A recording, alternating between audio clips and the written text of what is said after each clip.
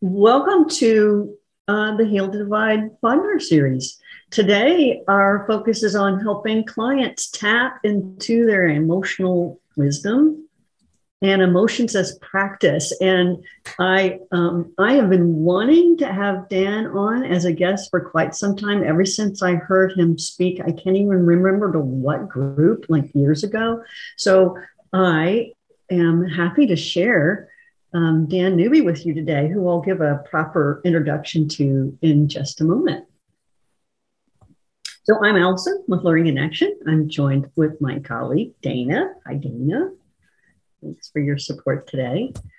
And we do these free podinars, and we've been doing them for like 5 years now, almost monthly. And we do them because we genuinely want to inspire, to connect, to inform all of you who do this work of helping other people learn and grow and develop. And our mission in Learning in Action is to heal the ways in which we're divided from ourselves. And with our belief that when we heal the ways in which we're divided from ourselves, we can heal what divides us. And emotions are such an integral part of all that, of us really truly understanding what's happening with us at an emotional level, can be part of what heals what divides us from ourselves and each other. So what's a podinar? It's a word we made up, cross between a podcast and a webinar, integrates the elements of an interview like a podcast, and it's interactive like a webinar might be. So what's our intention for today? We're going to talk about what emotional literacy is, how to develop it, why we should, how coaches can use emotions to help their clients go deeper, how to help clients identify what's underneath the emotion they're feeling, what it looks like to put emotions at the center of our coaching, and how to get our clients to buy in. That's kind of to the importance of emotions. We know some clients can kind of poo-poo. Why are we talking about emotions and why is that important? And with that, I'm really happy to be introducing you to our guest, Dan Newby. Dan's a champion of emotional literacy. He works with leaders, educators, and coaches worldwide. His passion is for helping emotional literacy become common sense and emotions a tool for daily use. He has authored 4 books on emotional literacy and its application to coaching. He regularly leads his course, Emotion-Centered Coaching for Coaches and People Who Support People, including leaders, therapists, educators, faith leaders, and parents. He has worked with leaders in US, Germany, Italy, El Salvador, Mexico, Slovakia, UK, Singapore, and Canada. He often combines individual and group work and is the originator of emotion-centered coaching. So thank you so much, Dan, for being here. Absolutely, my pleasure. Kind of a lot, wasn't it? Delighted. It's a lot to hear about oneself, all condensed like that. So I don't go around thinking about myself that way every day. So it's lovely to hear. Thank you. Yeah, you bet. So you have been coaching and teaching and training for a long, long time. You were with Newfield for a long, long time, teaching, coach training there. How did you come to the space of choosing emotions as a kind of focal point for your work? Yeah. Well, there's 2 answers to this. The first answer is quite personal in the sense that I struggled in my late 30s and 40s enormously in life. And it was quite dark those years. And I thought, well, maybe I missed something, right? I missed a class or I missed learning something.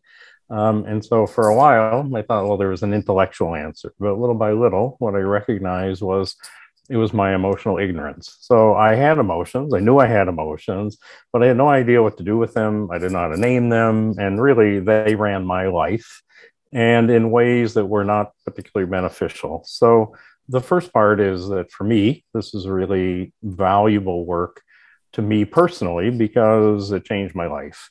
But then when I moved into coaching in 1999, and later began working with Newfield, even though we were an ontological coaching school. So we acknowledged the value of emotions because of the amount of time we had and because of everything that needed to be covered in the training, is we still primarily worked with language. And we acknowledged, okay, emotions are important, but we really just scratched the surface. And so in 2012, when I left there and I moved to Spain and got married and started thinking about, well, what am I going to focus on?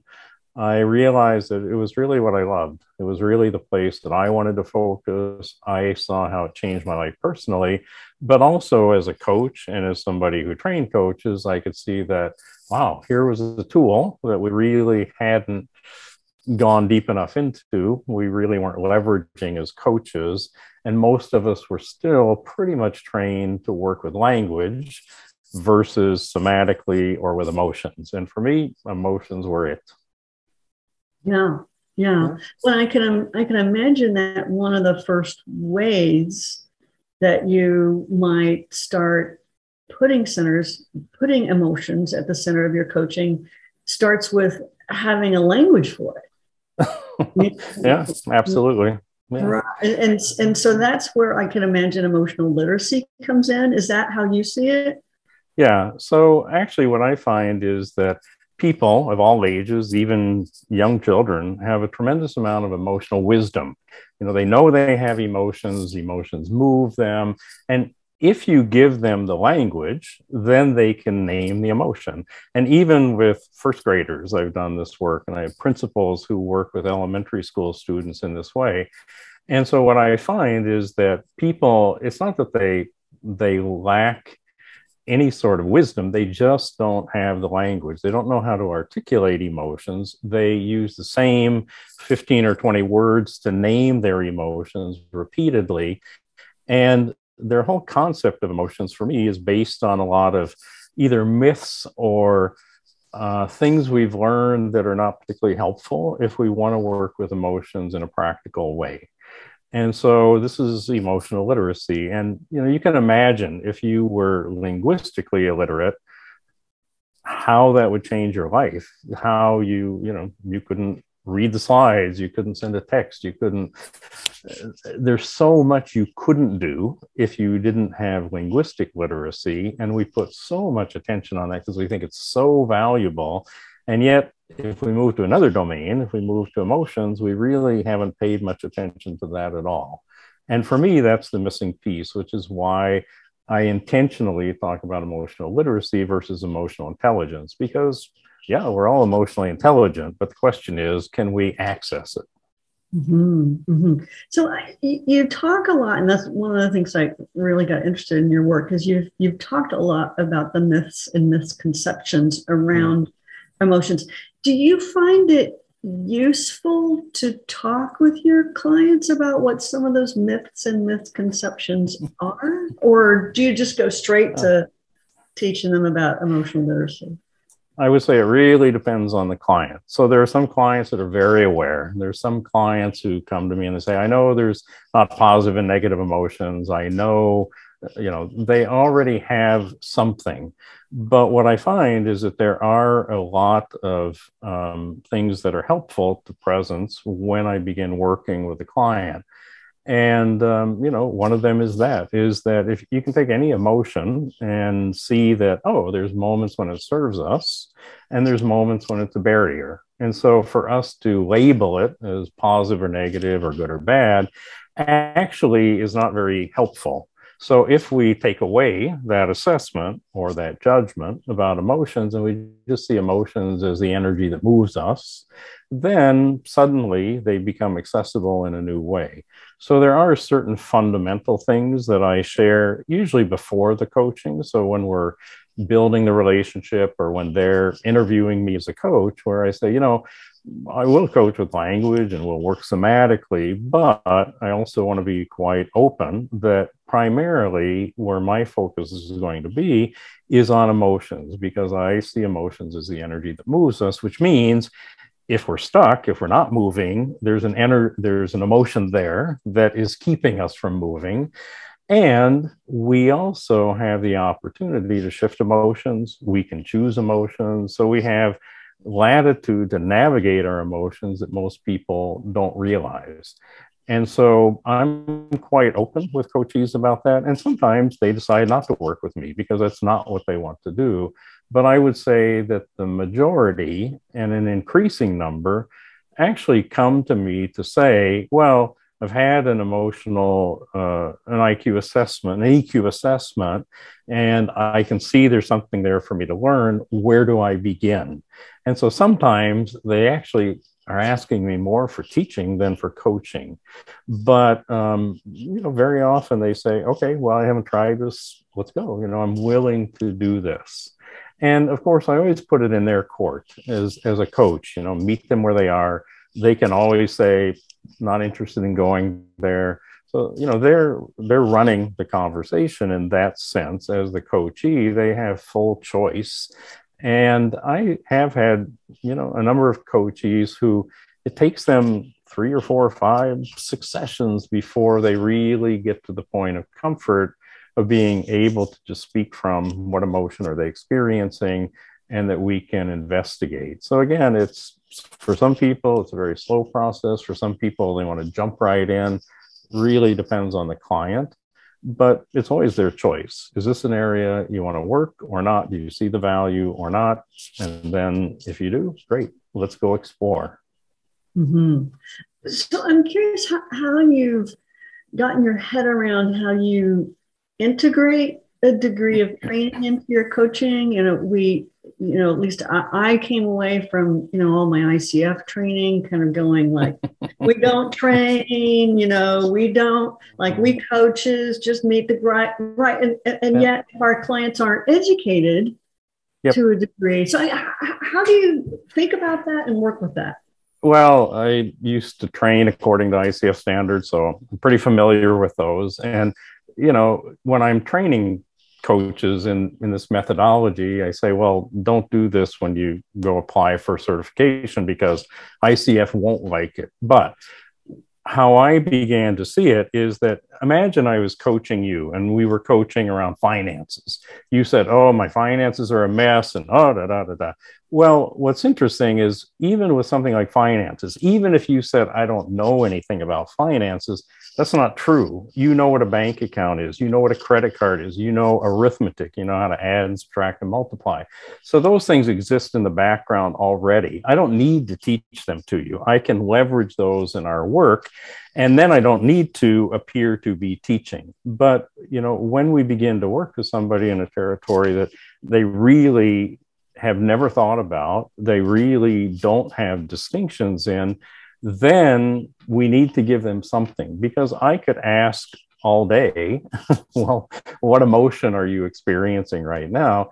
But if they aren't clear how to even notice what emotion they're in, we can't make progress. So I try to be very clear about when I'm sharing a distinction and I'm saying, this is the way I understand it. This is my distinction. Is this helpful?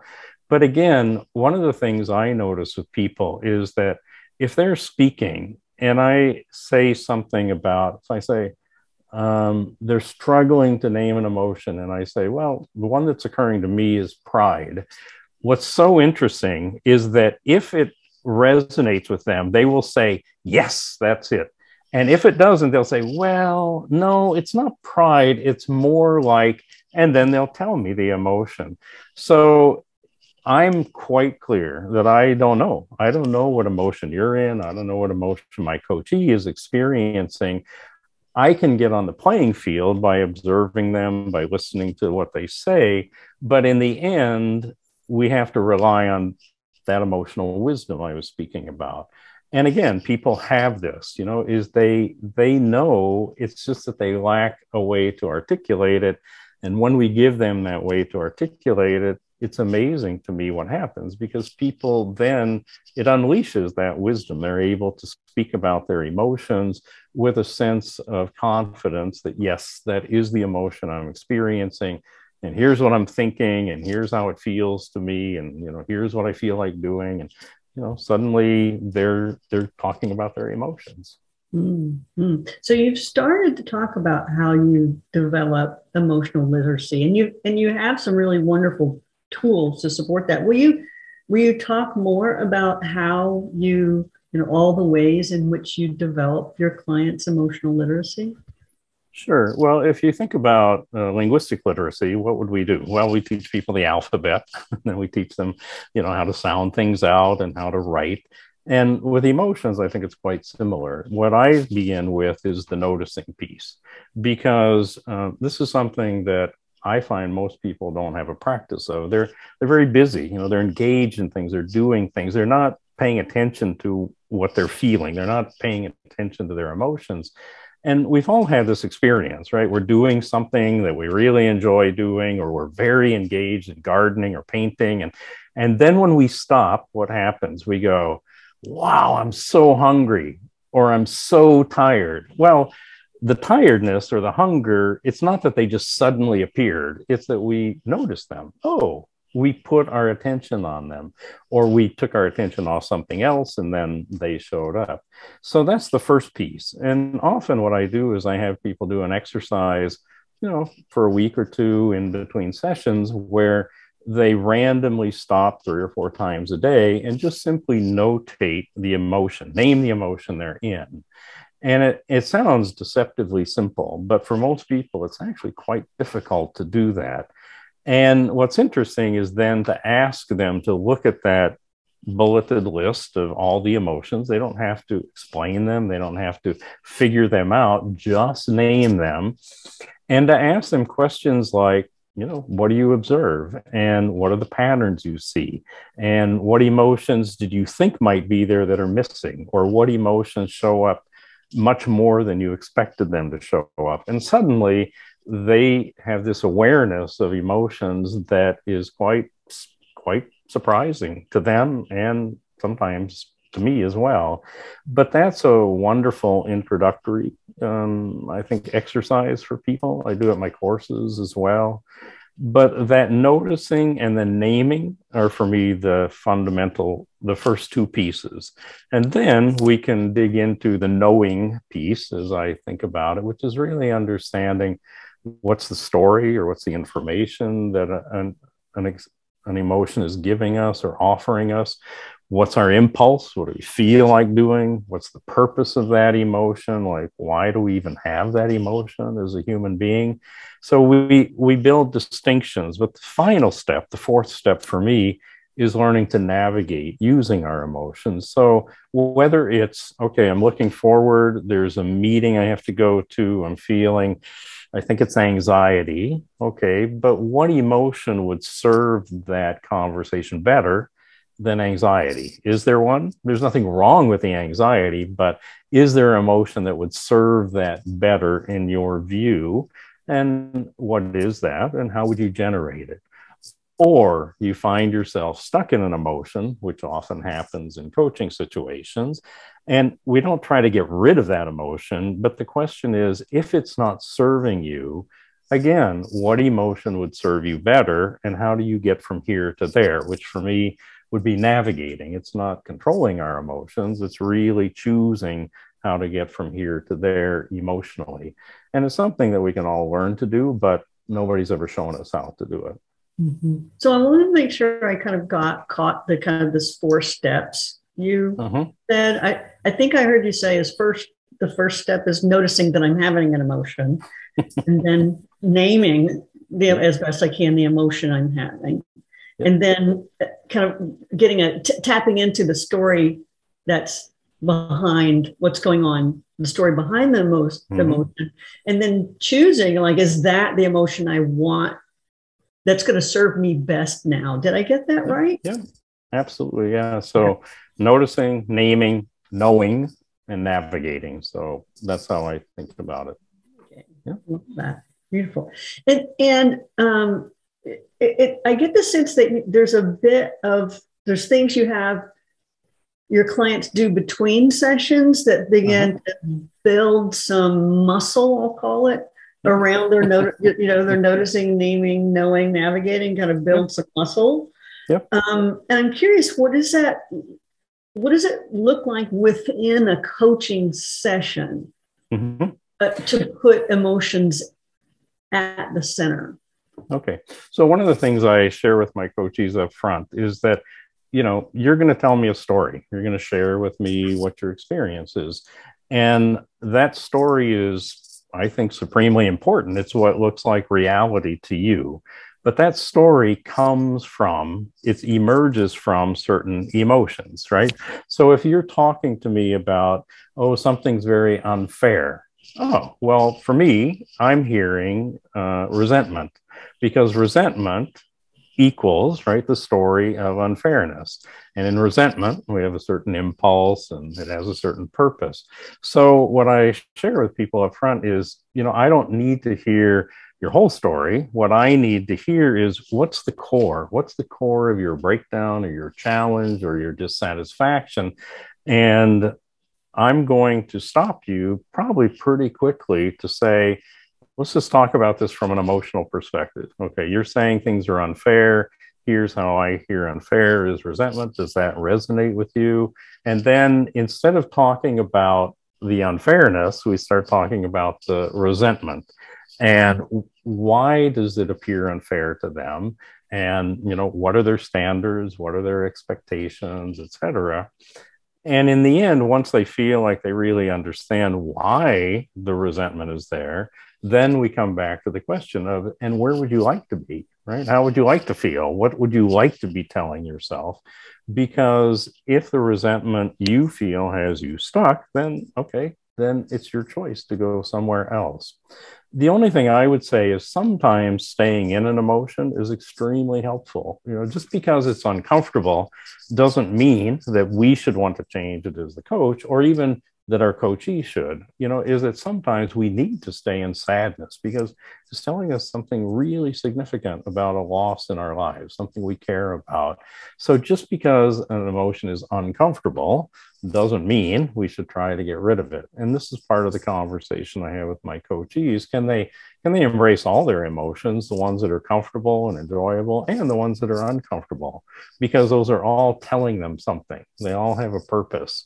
But as soon as we start, again, segregating them between good and bad, positive and negative, and then we go for the ones that feel really good. And actually, that produces a life, in my view and in my experience, it's not particularly balanced. It doesn't give us the tools that we need when we experience those emotions that are difficult. When you have a client who, I think all of us coaches can perceive when our clients are feeling some degree of distress, but they're like really in their heads, like they're not using any emotion words and at all, and they're talking really from their head. You have a sense that there's something. Do you, and if you were to ask what they're feeling, they still wouldn't use feeling words. Do you say, I can imagine you might be feeling? I'm like, how do you get it from all these really heady, non-emotional words to an emotion? Well, the first thing is I don't use the word feeling in that way. I don't use it interchangeably with emotion, because a feeling for me is a sensation in our body. So a knot in my stomach, that's a feeling. But that is pointing to one of several possible emotions. Yeah. So I don't use the word feeling in that way. And actually, I'm quite direct. I say, so this story you're telling me, what emotion do you think lives underneath of that? What emotion do you believe is creating that story? And this is where often we get silence, right? Where they go, ooh, they really struggle. And then, sometimes I use the oldest coaching trick in the book, which is, okay, you may not know, but if you knew, what would it be? And, amazingly, that often works, is they say, well, maybe it's this or maybe it's that.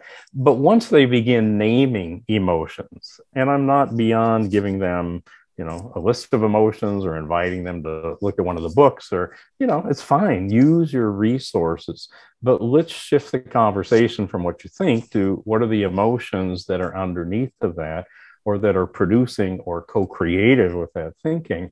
And I find that there are techniques to do this, but just asking people how they feel is not one that I use because I haven't found that it's very effective.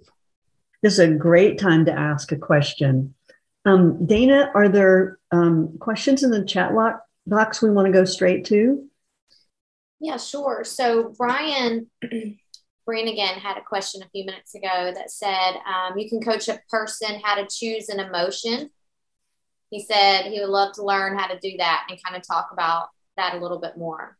Yeah, and I love that and Abby later pushed back and said, I don't think we can choose emotions. So I thank you, Abby, for that pushback. I love that. Yeah.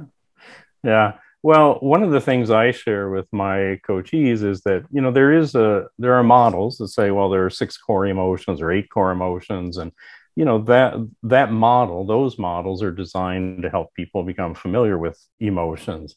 The way I think about it is actually there's more than 200.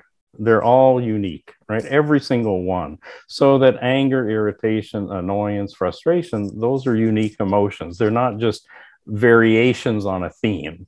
And so that's the first thing is I work with people to say, what if you had a palette of emotions? What if you had, 200 to choose from or more?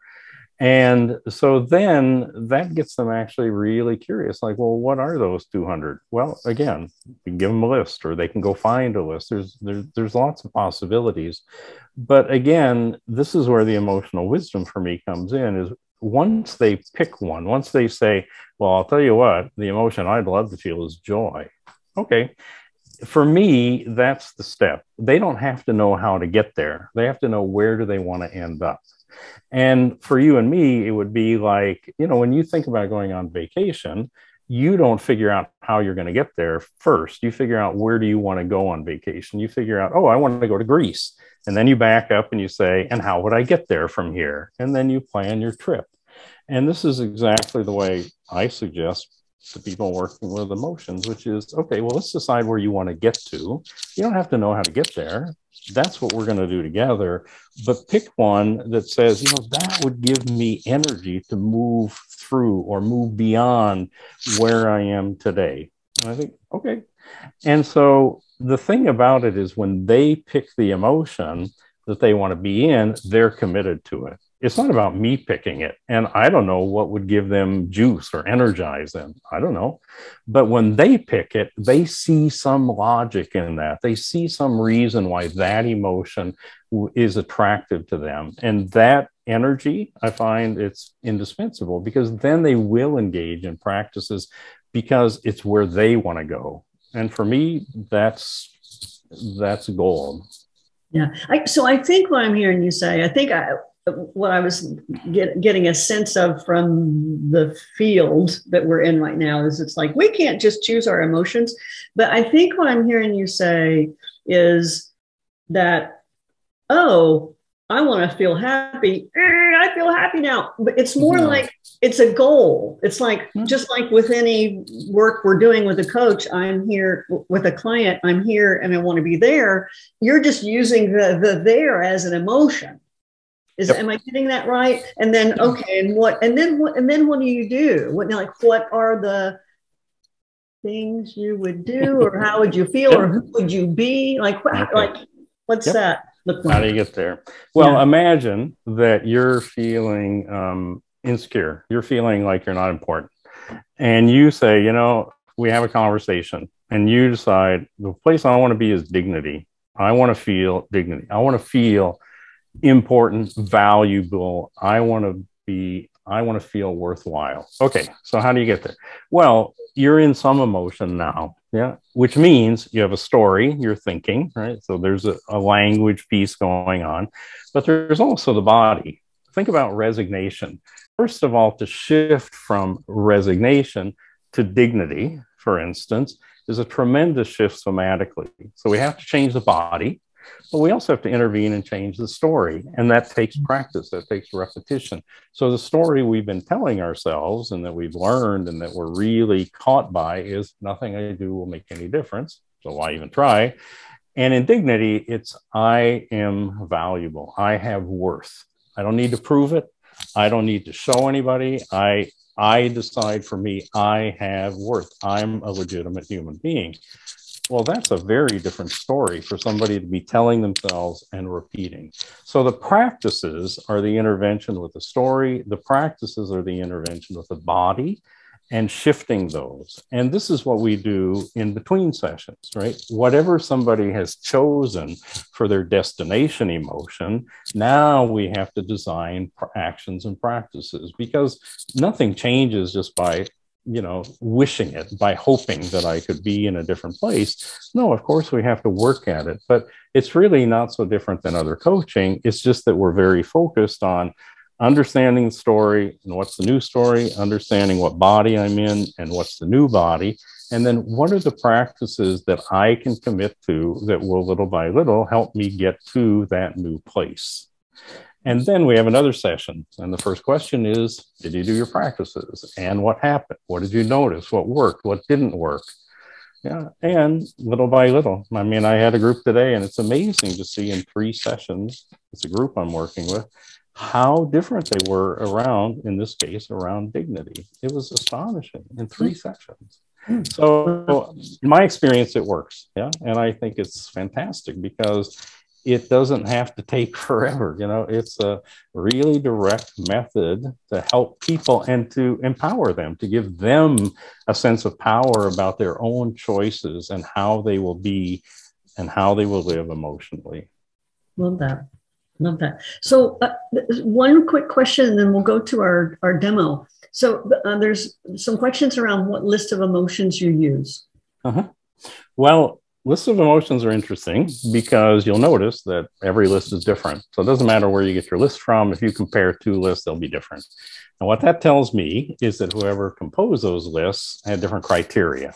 So I have my criteria: story, impulse, purpose. And if it meets those criteria, then it's on my list of emotions. But there is no right list, right? There are lists that we can work with. So in that sense, I don't think it really matters. People can use my list, people can use another list, and I think it's fine because, again, every list has 50 or 100 or more. And this is what people are needing, right? They need the language. And so it doesn't really matter. There is no right list, in my view. There are lists, and you can make your own. You can ask them to go to Google and write one or find one. But I think to have something to trigger the idea of, oh, that sounds like a really attractive emotion, or that's it. That's the emotion that I'm feeling. That's where I'm stuck. And when they can name it, then they have a sense of being empowered to do something about it. Yeah. Right. So, and Dan has a list of emotions. Carla McLaren has lists. The Center for Nonviolent Communication has a long list. So lots of different lists. Let's go ahead and, Dana, did we get a volunteer when we asked earlier? We did. I think Wendy Luke was. Oh, awesome. Wendy. So maybe 15 minutes-ish. Can that work? Yeah.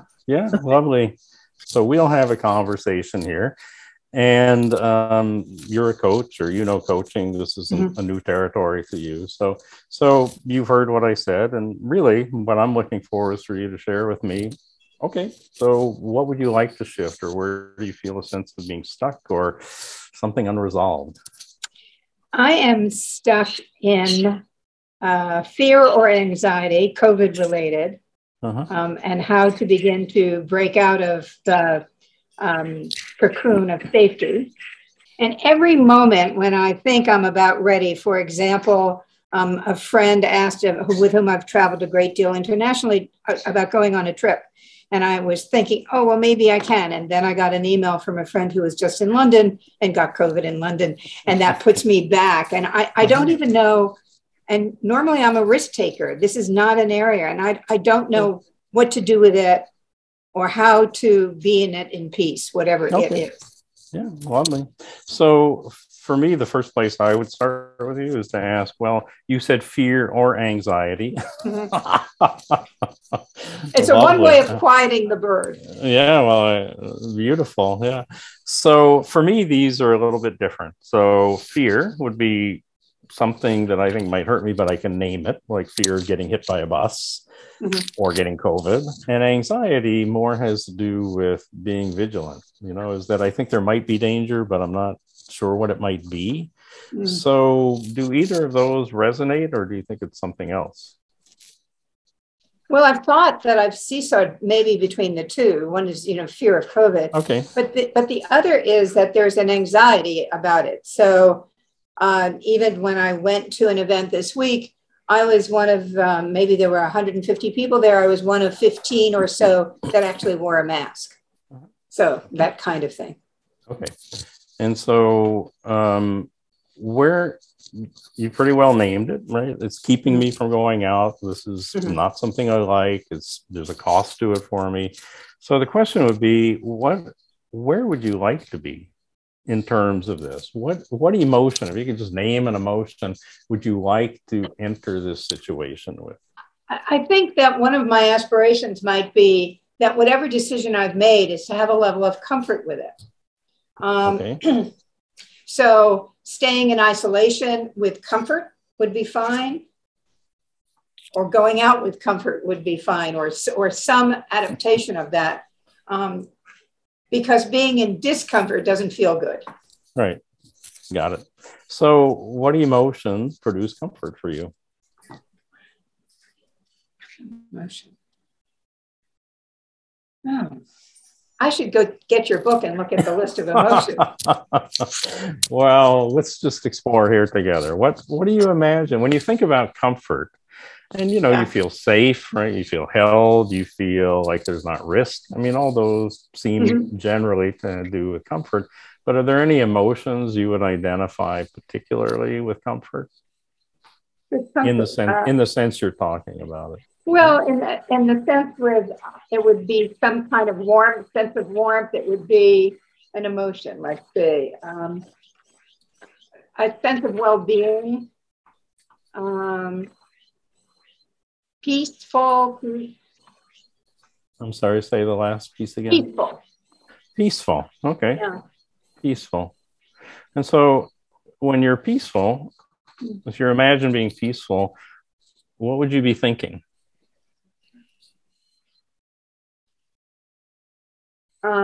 And for this particular thing, it would be the sense of being able to move around in safety. Okay. And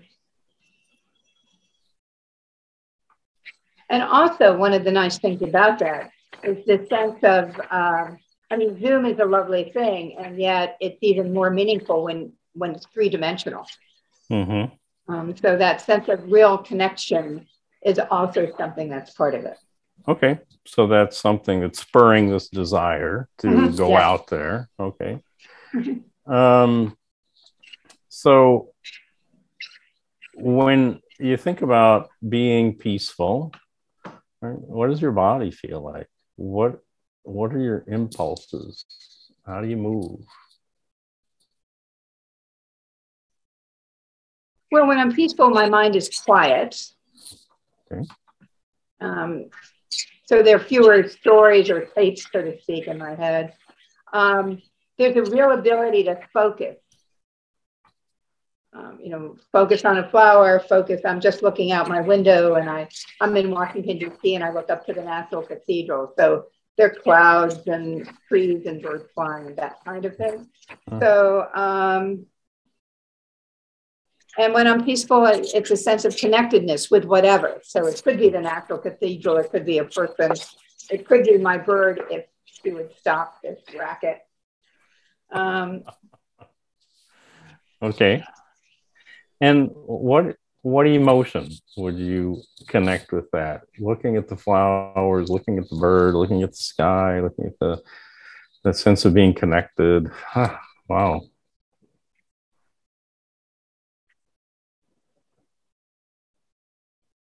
Well, there's an emotion. Part of that emotion is joy.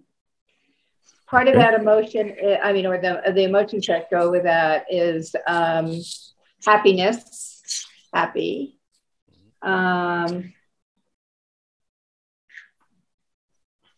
is fulfillment an emotion, or is fulfillment an act? I think of fulfillment as an assessment, like I'm assessing being full, or I'm assessing I have enough. Yeah. So let me share some ideas about emotions, because there's certain emotions that give us that sense of peace. So one is acceptance. Yeah, is that okay? It is as it is. Life is as it is. So I go out there, things may happen, and that's life. That's how it works. But another one, sometimes for people, is the emotion. I think of it as an emotion, which is faith, which is, well, I can't give you evidence that I won't get ill, but I believe I'll be fine, right? I choose to believe I'll be fine. So that sense of putting, a lot of times people, of course, relate this to a higher power, or, to something outside of ourselves, something bigger than ourselves. But faith for me is an emotion, is that choice that, well, I can't prove it, I can't show you evidence, but I choose to believe that I'll be fine, that it'll be okay, whatever happens.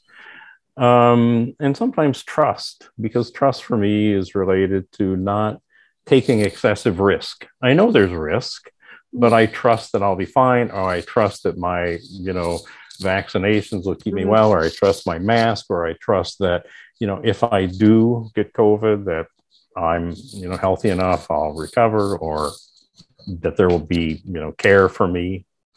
So I'm just wondering, do any of those connect with you in any way? Well, the faith does not. And by the way, one thing I didn't say is that because of my lungs, which are quite compromised, I'm in a very high risk category. Okay. So I'm fully boosted and so forth, which is one of the reasons why. So when I think about faith, because I have friends who just believe that they will be fine, I believe that I put myself in every advantage because of vaccines and boosters, and yet I'm still in really high risk. So, perfect. So the faith part doesn't. And trust is really, you're raising a question, which is there a way that I can, in my compromised state, get to, from holding back to being willing to be more open, more risk-taking? Yeah, okay. So tell me about the emotion of prudence. What do you think about prudence? I've never thought of myself in that word.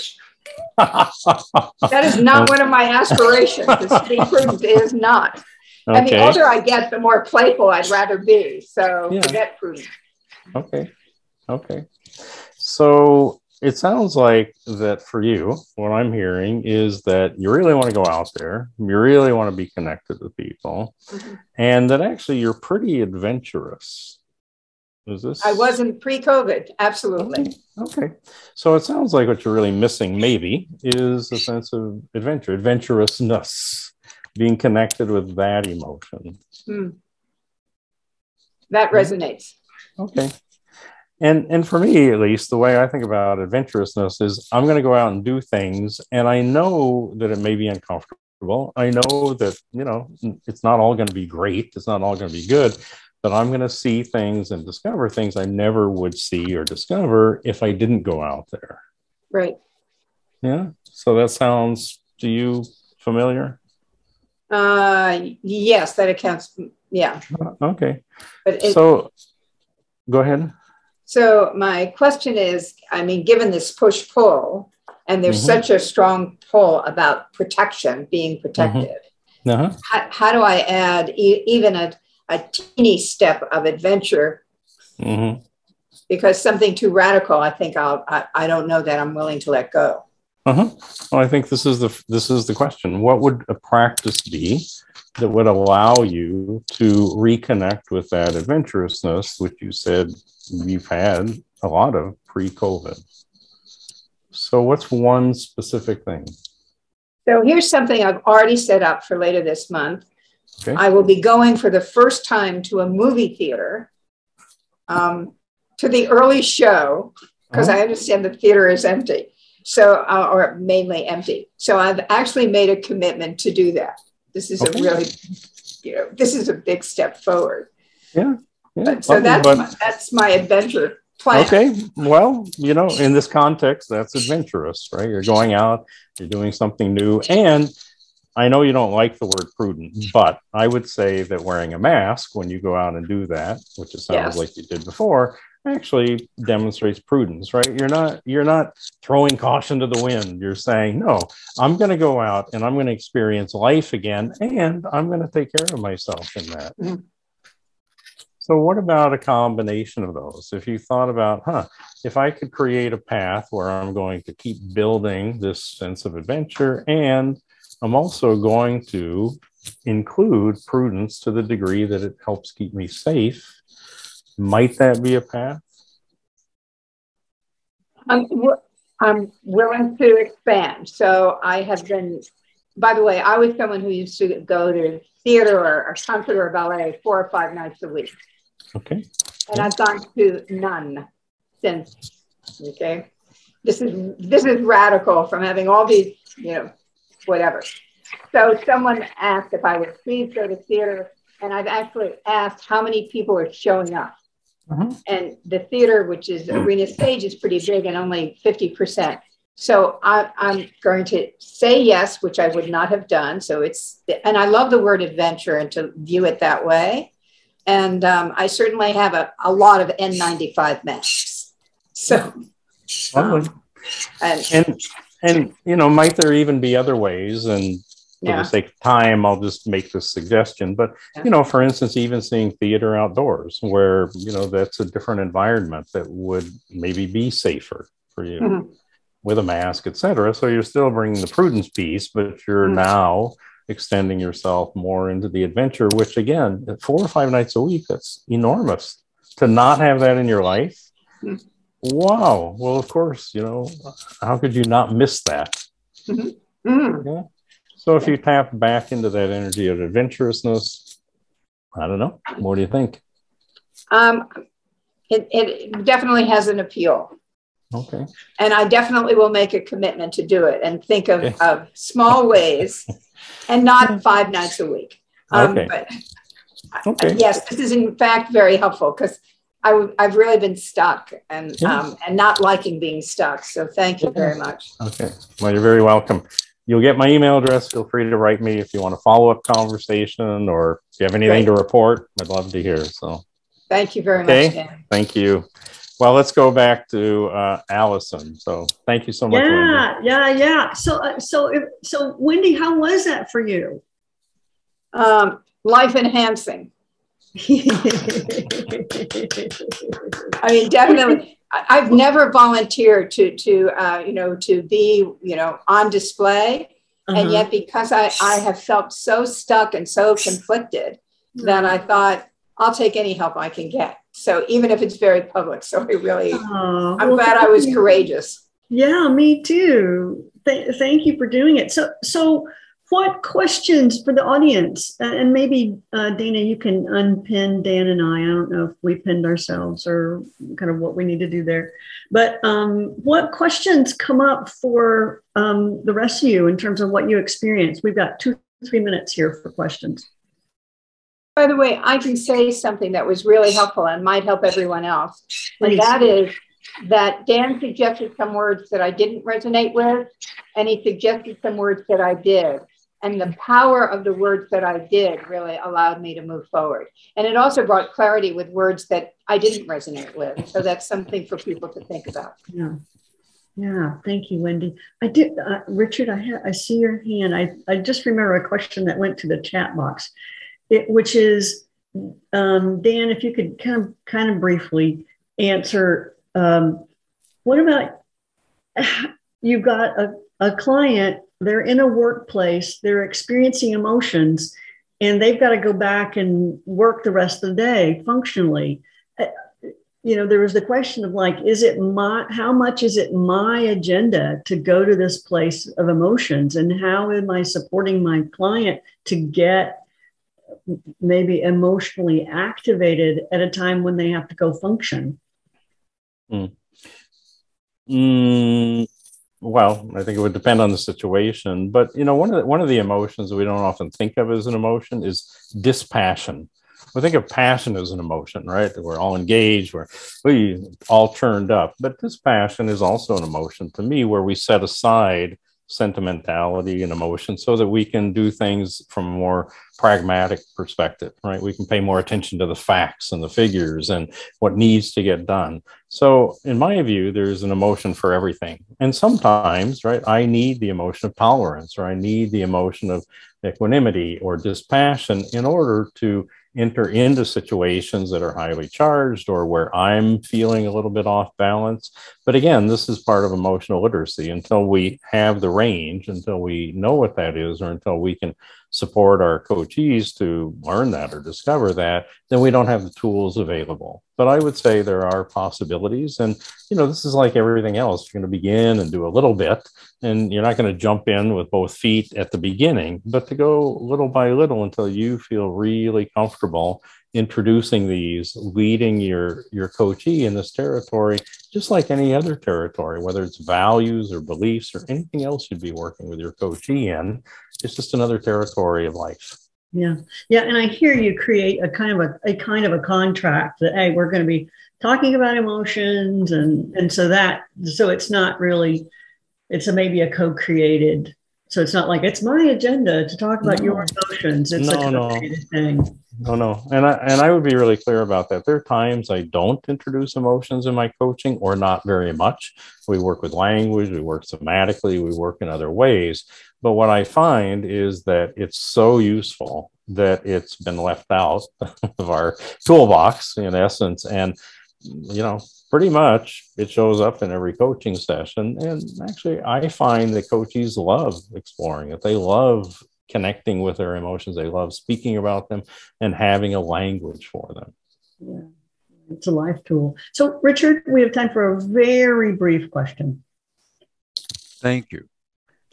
Thank you, Dan, for being here. This is really excellent. It's a very kind of simple question, but probably not a simple answer. There are 40 odd people here, and I think there are maybe 8 of us who, like you and I, are guys. And so given that most of us, when we do this kind of work, it's a whole lot less challenging to support women in this kind of a dialogue. You have any ideas or suggestions about how to begin these kinds of conversations with guys? Being a guy, and having done a lot of work on myself, I know what a difference it makes. But how do we get the conversation begin? I think, the simplest way, and I've worked with lots of technical leaders and, people who are not very connected with their emotions. And I think the simplest way is to help them find a situation or decisions in life that they've made that were really based on emotions, whether it's who they chose as a partner or the work they chose. Why did they choose that work? Because they're passionate, not just because they're smart, but they also are passionate about it. Oh, well, that's an emotion. So once you find an example that's relevant to them, then, for me, it opens the door, and then you can begin to explore little by little. So I think that's the easiest way. But I also would say that, people come to me so ready to talk about emotions, to learn about emotions, that I'm actually kind of surprised sometimes. It wasn't that way 10 years ago. So I think, there's a sea change in terms of people being open and willing, both men and women. And so I think there's plenty of people who want to. And if your coachee presents themselves as wanting to, then I think great to have the tools to be able to work with them in this area is fantastic. Nice. Awesome. Thank you. Yeah. Thank you, Richard. Great question. Thank you all so much. That went by so fast. Well, this was such a delight. I'm so appreciative to you and the work you're doing. Thank you, Allison. Thanks, everybody. Thank you, Dana, for your support.